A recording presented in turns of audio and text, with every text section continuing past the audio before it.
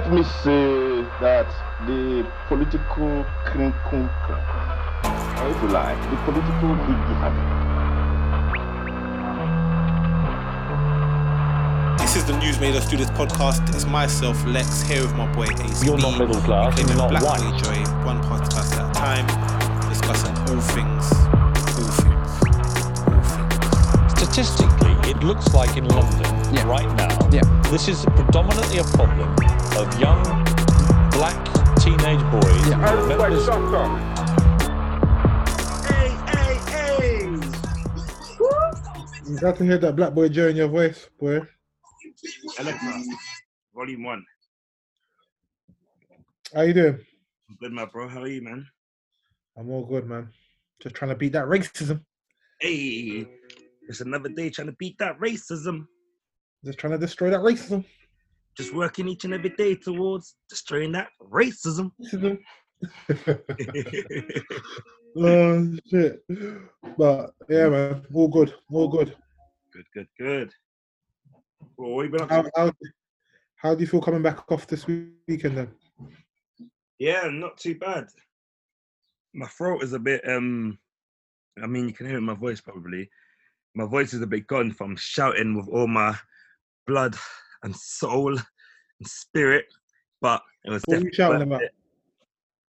I was letting people know 1,741 deaths in the UK in police custody of members in the black community and 0 persecutions of the metropolitan or any police force of that matter. Speak on it. I was letting them know in case they were thinking that this is an isolated incident or an isolated crisis. This is a global pandemic. This is something that reaches every corner of the world, because in every corner of the world where humans exist, black people exist. And so does this oppression and stigma, and that we are here to eradicate. Yeah, how you feeling, my bro, off this weekend?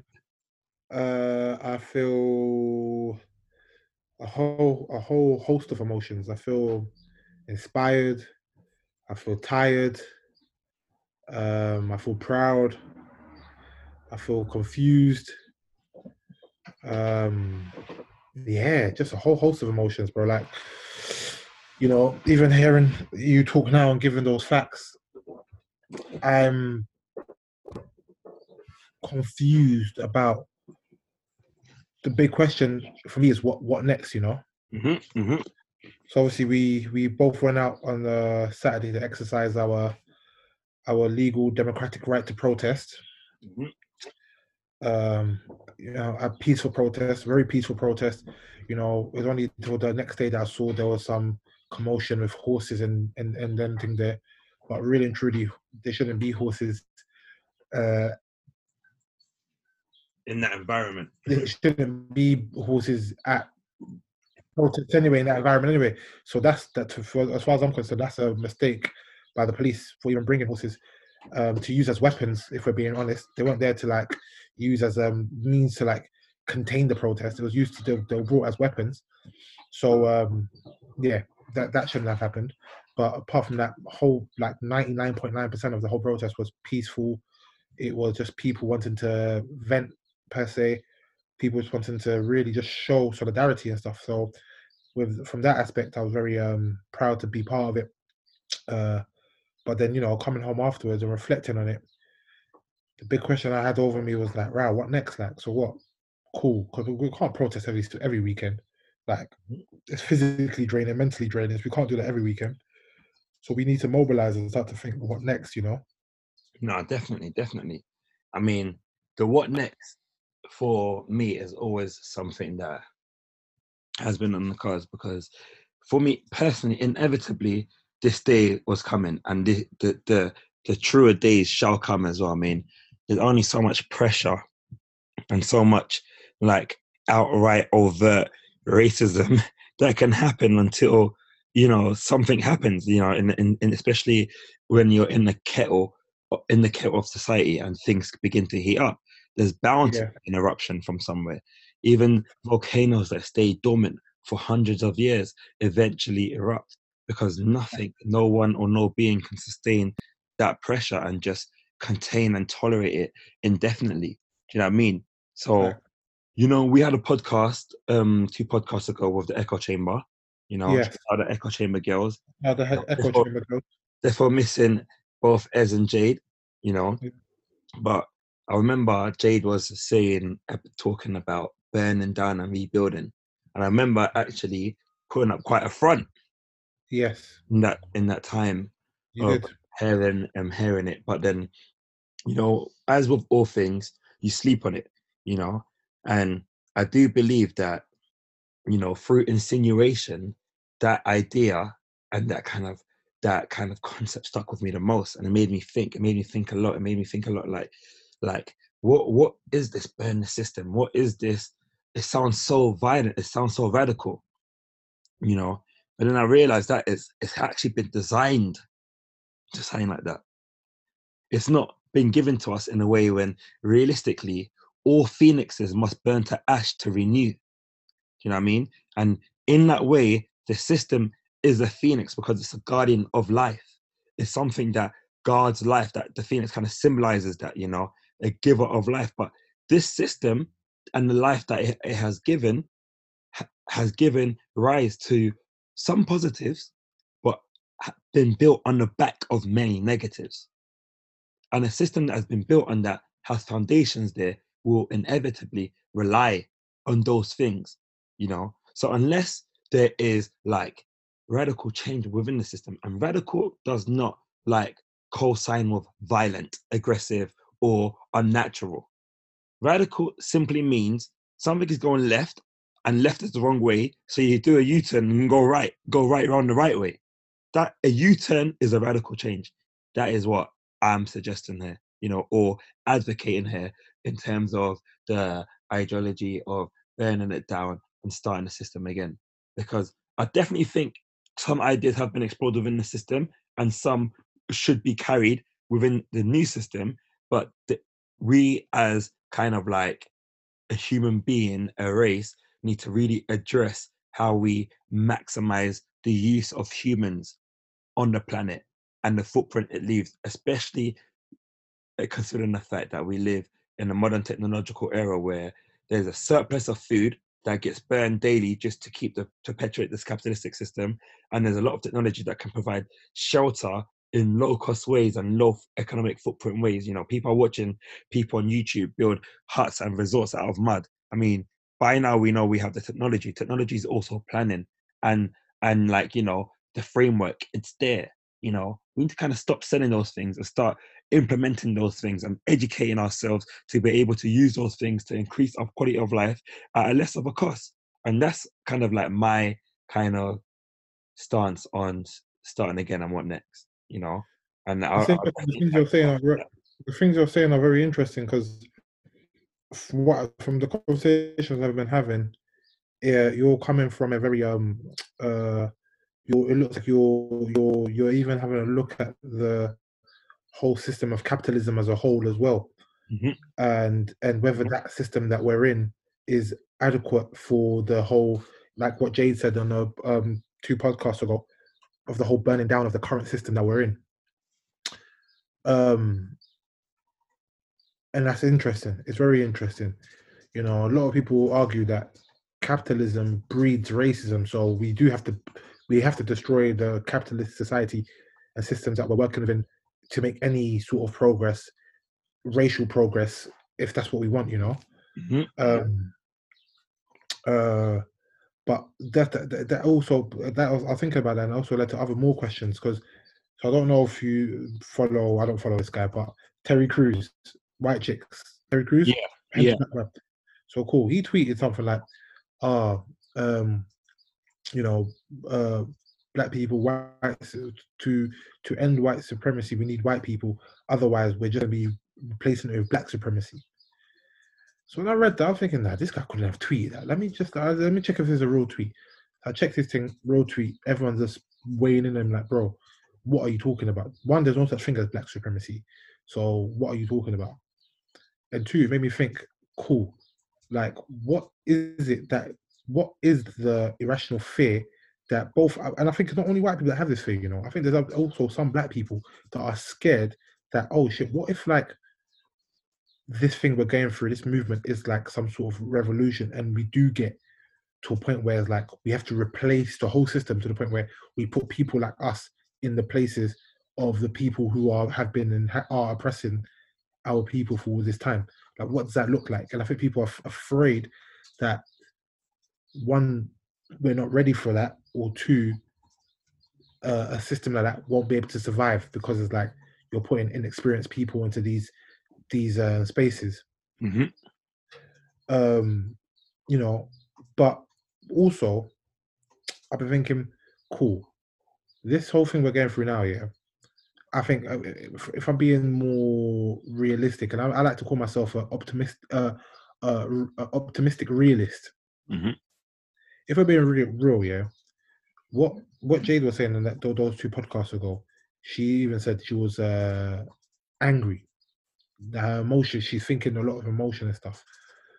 And in these situations, in this ongoing battle, I think it's best for all of us to try to think more logically as to how we're going to dismantle, but also better the overall experience for us as black people in this country and then around the diaspora.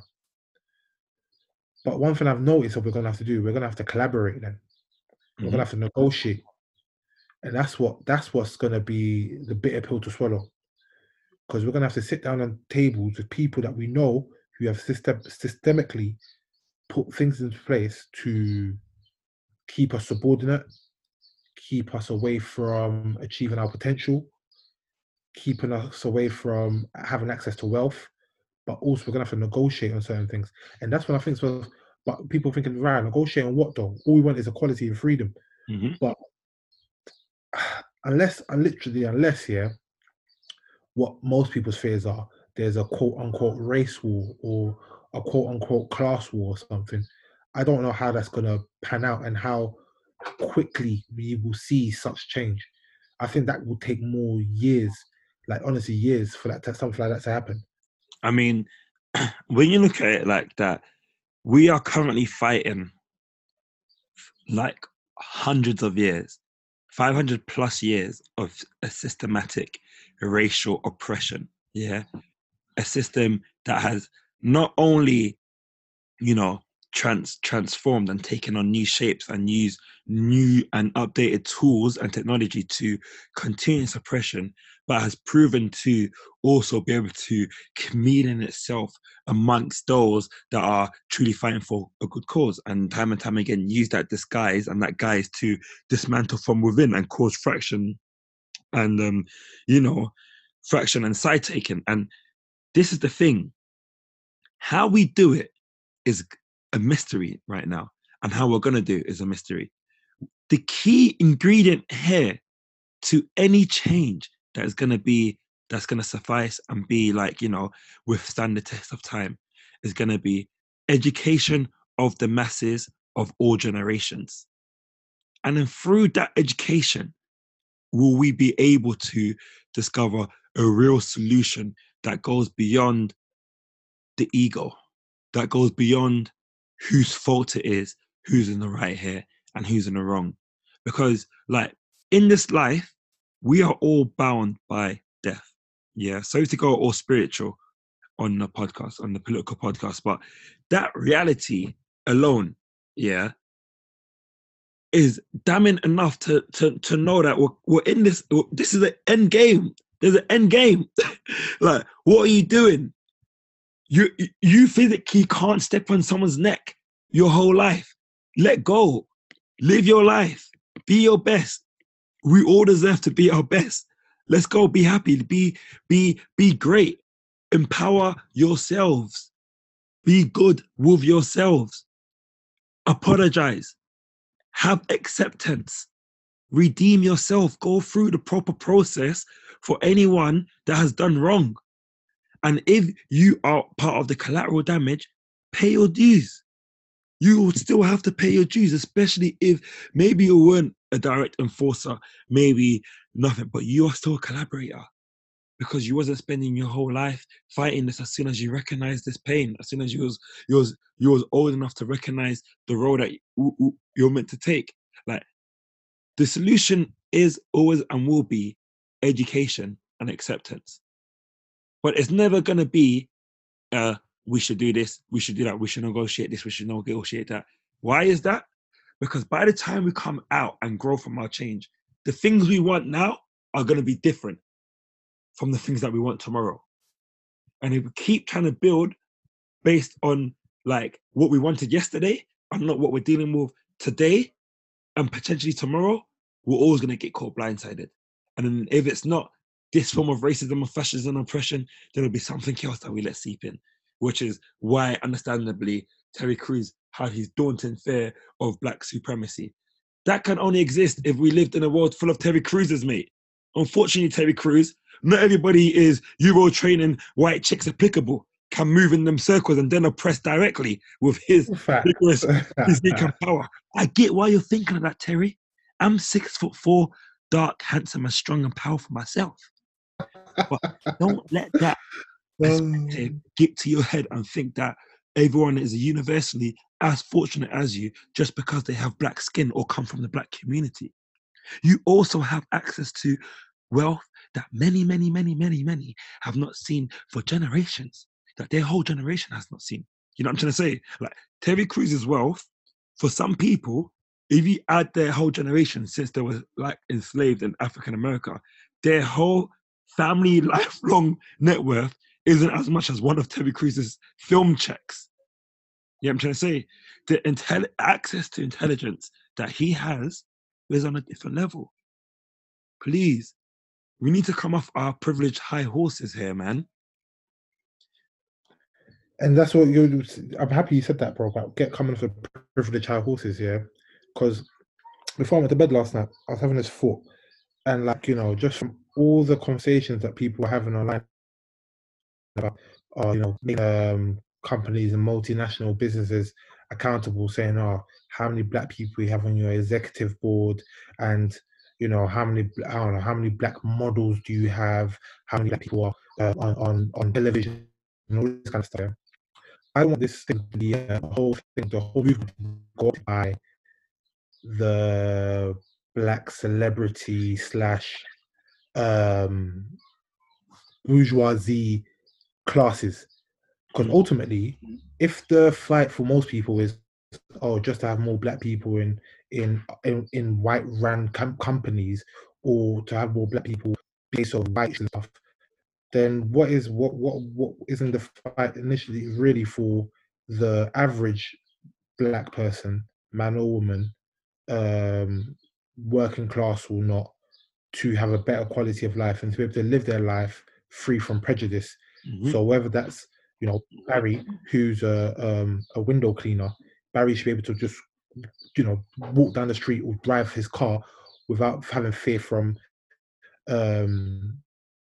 being stopped and searched unnecessarily, or targeted, or being, you know, again, and these are just like, these are overt racial acts, like all that, you know, getting the N-word shouted at him or whatever like that. Isn't that overall, or if Barry wanted a loan on a house or something, or a loan for business or something, that he wouldn't get rejected in it, all that kind of stuff, all these institutionally kind of he's not going to be rejected just easy, like off the bat. Yeah. You know what I mean? And I see how people are looking at it. People are looking at it like, oh, you know, from the top down. So we get black people from the top and it should trickle down. But I don't think necessarily that's going to be the case. And it's not necessarily true that that's what will happen, you know? Exactly. I do think it's something that I do think it's something that will benefit, and obviously is obviously a benefit more than a hindrance. But ultimately, bro, when we really sit down and think about it, we have to do for self.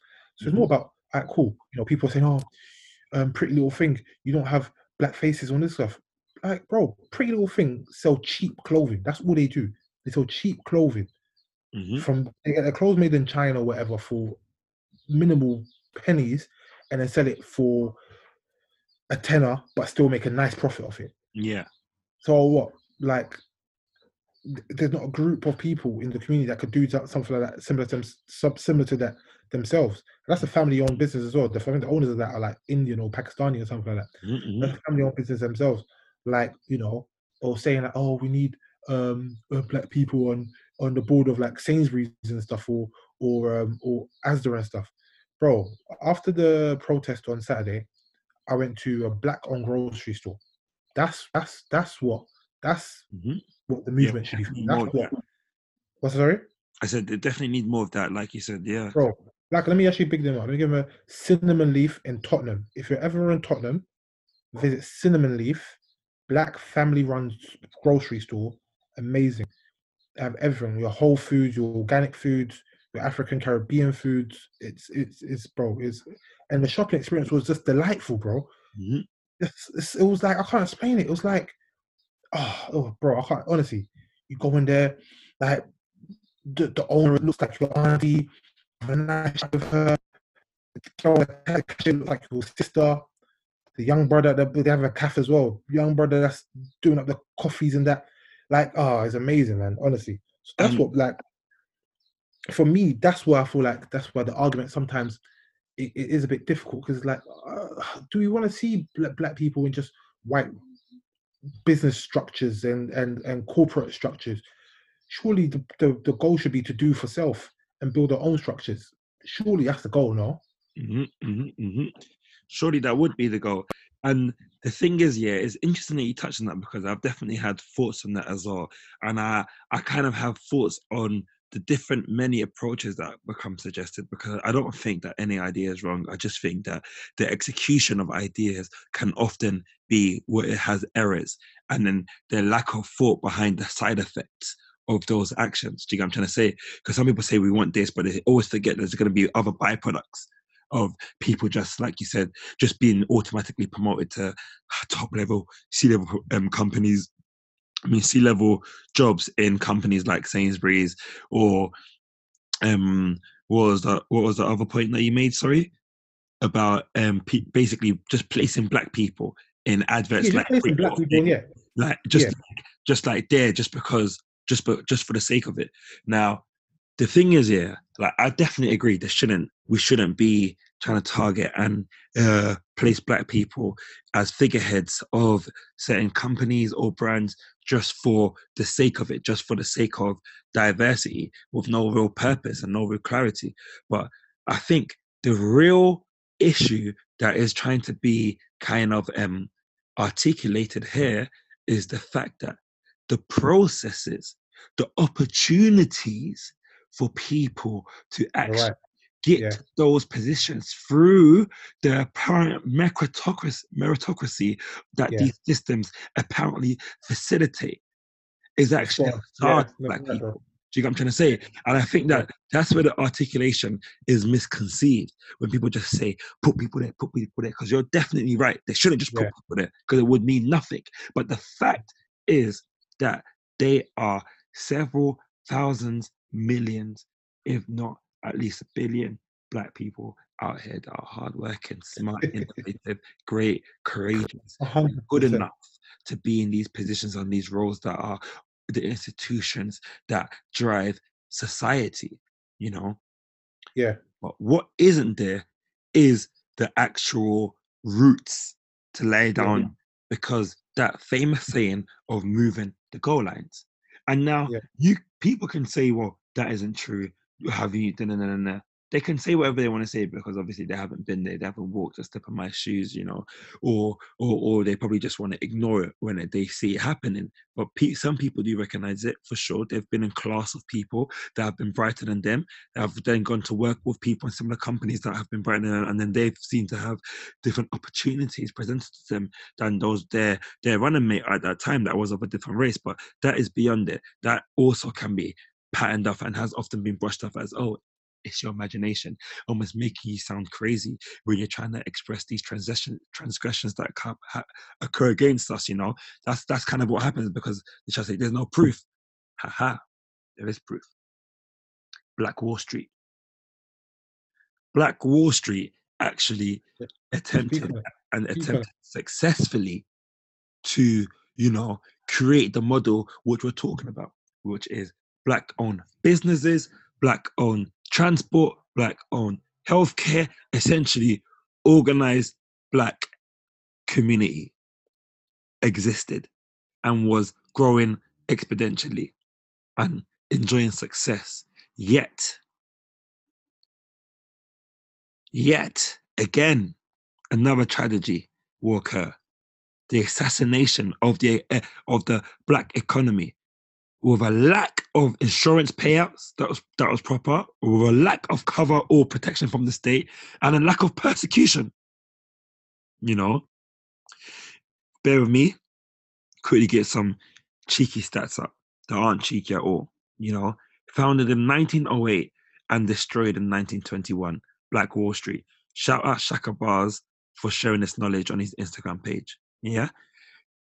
Destroyed, wrecked, riot, pillaged, not just looted, destroyed 600 businesses, 21 churches, 21 restaurants, 30 grocery stores, 2 movie theaters, 6 private airplanes, a hospital, a bank, a post office, law officers, and even bus systems. That's amazing, man. That's terrorism. Amazing. Destroying that, bro. It's amazing that existed, and that will one, you know, that is just testimony to the fact that it's a lie. It's not that Black people are wild or unorganized or whatever. It's just the fact that, you know, white supremacists are wild, hooligans, thugs, destroyers, devastators, bringers of devastation, these white supremacists. Bringers of hell, you know, they represent that kind of brand and ideology. It isn't growth, unity, salvation, civilization. It's thuggery and animalistic brutality. The fact that some of these people that have committed such atrocities have gone as far as to just American citizens will just imprison Black people, have histories of imprisoning Black people and experimenting on them, cutting up their bodies and sewing other body pieces to them. It's like, honestly, that I believe that documentary kind of like really brought things to light to me, like LA 92, you know, LA 92. Yeah, no, bro, like, yeah, that is obviously, that's the goal. Like what you just obviously, Black Wall Street, that is I think that's the economic goal. I think that's the goal for us because this is the system that we live in. So if you're living in a capitalist society, a capitalist community that obviously has people that look like you in positions of ownership and wealth and stuff is obviously what you want. Like, again, I live in a community where literally the community do everything for self, down to education to healthcare, everything for self. So I know it can be done, obviously, but the main difference, I guess, from that community and our community is a couple of differences. Obviously, like for homogeneity within our community, and having a monolithic view on certain things, but also the big thing is obviously wealth. The wealth gap between the community I live in and the community, and my actual community, are huge. Yeah. But honestly, bro, like I feel like you know, as painful as it is, we're probably gonna have another conversation on similar topics. You know, whether next week or the week after or whatever. We're working to get someone on the podcast, maybe next podcast or so, to discuss some sort of Black ran initiatives and groups which are working on pooling money together and stuff. So that would be interesting. But we're going to discuss Bristol. So I want to firstly big up Bristol. Big up Bristol. Big up Bristol. Big up Bristol. Big up Bristol. Bro, honestly, what they done, yeah. You know what? If it's using the word revolutionary too much, you think? No, I don't think it is. I think it's amazing because if you Wikipedia the guy's name of the statue they tore down, yeah, and you want to find out what he's celebrated and remembered for, yeah, yeah, bruv, His only job is slaver. That's it. His only record of history is slaver. That's it. Bro. That's it. That's all he done. That's Bro. literally, he brought slaves. That's it. Bro. Brought and sold slaves. He dealt in slaves, and then they felt like they had to immortalize him. But this because he gave money to the city. That's literally it, bro. It's like literally no, bro. It's literally. Okay, cool. That was a legal thing back then, yeah. So okay, what's legal now? But it's immoral. That we know is immoral. I don't know. I can't think of anything on top of my head. I'm gonna put myself in the pressure. I can't think of anything. But like, bro, literally, all he done was sold slaves and then gave money to Bristol, and they felt like, yeah, we're gonna have to give this guy a statue. He didn't do nothing amazing. He didn't like, the argument that they like to use for Winston Churchill, like, oh, he led us through World War II and all this kind of shit. Even though Winston Churchill was also a white supremacist, that's the argument that they'll die on their sword for. You can't die on your sword for this guy. He sold slaves and he gave you money. That's all he done. That's all he done. It's like Donald Trump giving money to the state of New York or the city of New York. Are they going to put a statue up of Donald Trump?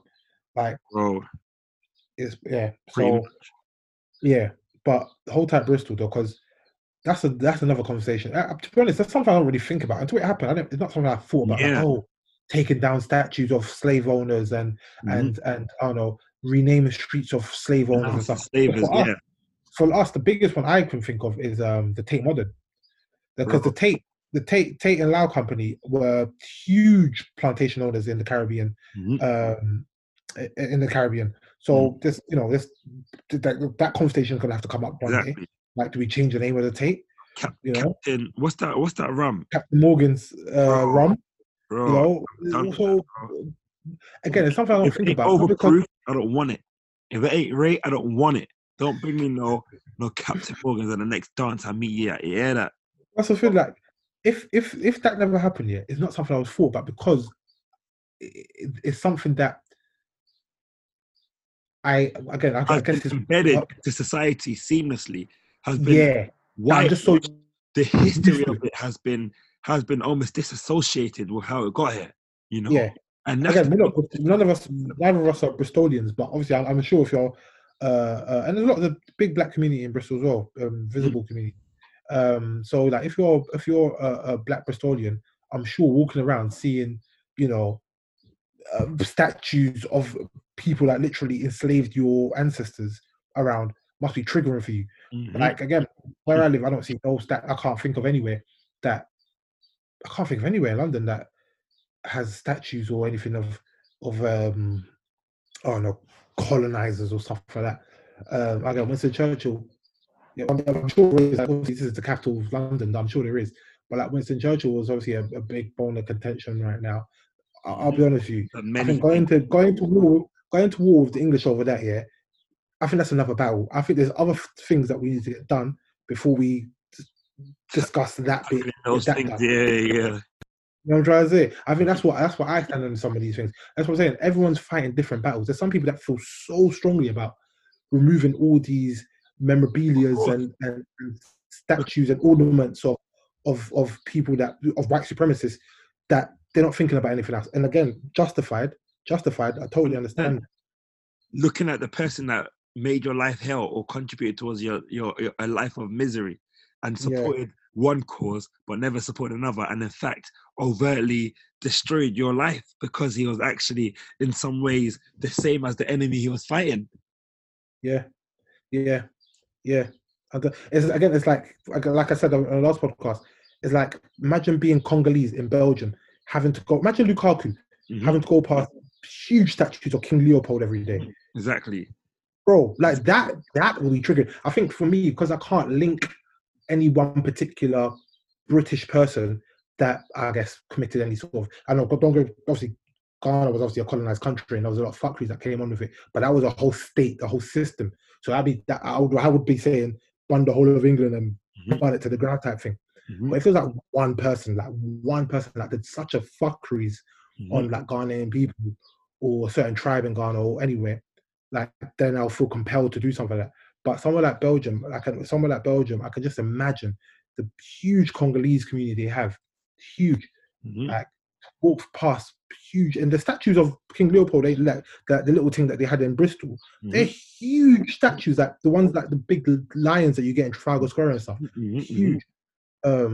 Used to destroy I can them. imagine for them it's triggering. Yeah, that must be so triggering for them. The thing is, and again, I guess, go on. The thing is, Winston Churchill and Britain, like in their role in World War II and like that fascism, a lot of it is because like they were gonna get rolled on.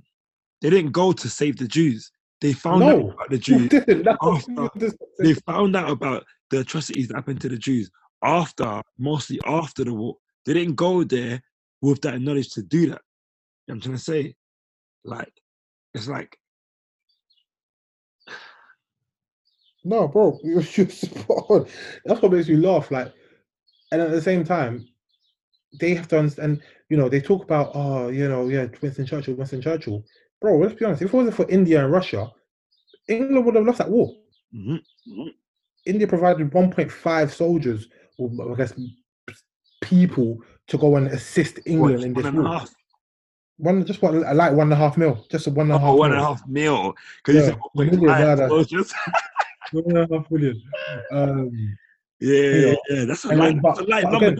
Just one. But this is it, bro. This is why even the topic on education is so important. Because when we went in school, if we talk about the World War II, I would have said, England went to war with Germany, America came and helped us. Done, we won. That's it. That's all I would have known. But it's so I would have known there was African people. I would not know that. I would have not known that if it went for self-study and actually like self-research and stuff. And that's why this is why like personal doing research for yourself is so important, and reading books is so important, because you would not know that because it's such a whitewashed curriculum. And again, that's what I'm saying. Like, and there's another facet, another group of people in our community that are fighting for that, for decolonizing the curriculum, changing the curriculum, making unwhitewashing the curriculum, which I definitely agree with. Always like, where does it end in that regard? Exactly. Like honestly, bro, I think we've been failed by the schooling system in this country, as to the lack of information and the lack of real knowledge on how the world has come out to be, particularly in history. Like, oh my gosh, it's so whitewashed that,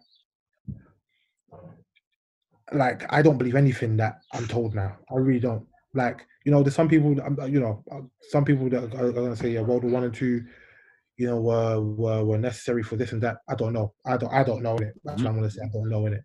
I don't know. Like, do they have to come to that each time?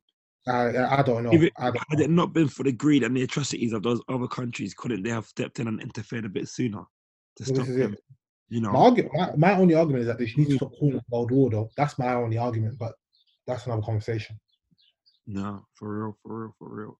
It's like that, though, And at the end of the day, the reality is that for us to have come to where we are today, it's been the actions that have happened from yesterday. You know what I mean? Like, this, it's not like magic. It's not come out of thin air or nothing. And it's not like gonna just stop out of thin air either. It's gonna take real discussion and deep dives. And, people need to listen to this podcast. They need to hear the discussions and the ideas and the perception and understand where they may be going wrong or what they might be doing right, and have some sort of support and begin into the educational journey in finding out how we're going to move into the future together. If we do want to move into a future, you know what I'm trying to say? Because at the end of the day, eventually, we're going to need to come up with some more solutions, as opposed to just focusing on, the problems. While we've got the problems here at hand, I know more than anybody that the Black community we want solutions. Do what you've been doing for people that have gone through these atrocities. Pay the reparations that you pay. Just pay our bill. Pay the bill. Pay the blood clot bill. Stop trying to dine and dash and pay the bill, so we can all move on. You know what the bill is, because you've documented it heavily. Now pay it. You've kept tab. Now pay the bill. Get me? Stop all of this bullshit of these African continents are in debt to all of these other countries. Pay the bill. Allow the freedom of movement of black people to and from Africa, where they've settled from. Pay the bill. Yeah. Get on with your life. Pay the bill. Let us get on with our lives. This is it, bro. That's what I I'm don't saying. want my plane ticket to Nigeria to always be £1,000. Why are you bumping me? Yeah, nah, bro. As far as Australia. It's true. It's systematic again. Bro, you're right. Even that, I mean, we need to look into that even deeper. Bro, plane ticket flights are so much more expensive. How cheap is it to get to Morocco compared to how cheap it is to get to Nigeria? It's true. Don't piss me off. I'm sure there's something insidious and sinister about it. Sure, if you look into it. If you pay that much for a flight, there's only so much you can reinvest in Africa. Yeah, it's true. It's very true. And people, I know they'll say like fuel prices and stuff. What you say? People can't get there easily. No, bro. I guess if you're privileged, it deters people from going. 100%. So it deters the economy from growing. Because it's a beautiful place. There's so many beautiful places there. Oh, come on, bro. Stop exploiting us. Still to this day. To this day. Bro. To this day. To this day. No, but it's true. Bro, it's true. Like what it's everything you're saying is spot on, bro. That's what I'm saying. The conversation is too broad. So I feel like we need to pick the issues in which we, I guess, as Black Brits want to go with and get changed. Because I think it has moved on, but I think the conversation has moved beyond police brutality and stuff like that. I really do think so. I think we're discussing now just white supremacy in general and how to dismantle it. And that's the conversation we're having now. You know? Because that's white supremacy is like the oh gosh, I don't know how to say the saying again, but it's something about dam. When you take this thing out, the whole dam collapses, something like that.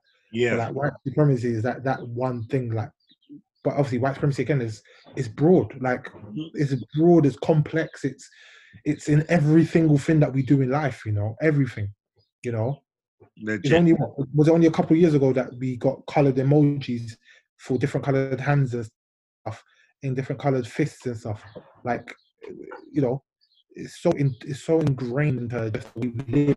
Some of us, even myself included, are just so used to certain things being a certain way because of the way of the society that we live in, you know. Yeah, bro. So yeah, I feel like we need to definitely pick what issues. We need to find who our group are and pick our issues. Yeah, and then place those issues that are different and diverse, because we're such a different amount of people, and it's such a all 360 issue, and then place them in a vessel, and that vessel needs to be able to go to the right place and do the right jobs accordingly. Because in my opinion, it's definitely not, you're not going to tackle one issue at a time. Issues aren't tackled like that, nor is policy made like that. No, it's not so linear. It is a collective of things, and that is how laws and policies are made. They're made when a collective of issues appear to be a problem, and then they find the root of those issues, and they make a policy that deals with the root of those issues, so that the branches of those issues are dealt with subsequently. You know, and that is why I'm inviting our kind of listeners, to send a 1 to 2 minute voice note of what they feel like the different solutions and the different issues that are most important to them, that they feel like should be highlighted. That'll be dope. And we're gonna most likely share this by the end of the month with the rest of the people. See how far we've come and see if any of your actual solutions have manifested early, because it's likely that things will keep on moving, and by the end of the month we will have some more substantial updates. That'd be very dope, my guy.